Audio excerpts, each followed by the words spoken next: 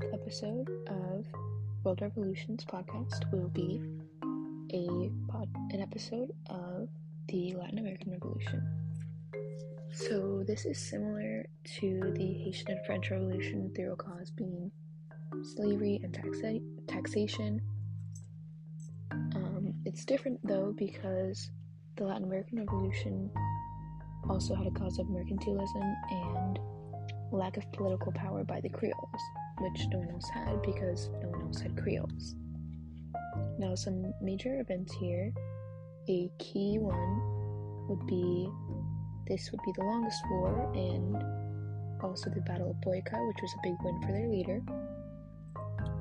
And the connection to enlightenment would be that they wanted more social equality and political power as well. And some consequences would be, even though that they did win, they were eventually taken over by Judíos, and the Constitution was written and some rights given to people, though it would not be as many rights as you would hope, and people ended up gaining little. Slavery is abolished, and there was strong military leaders.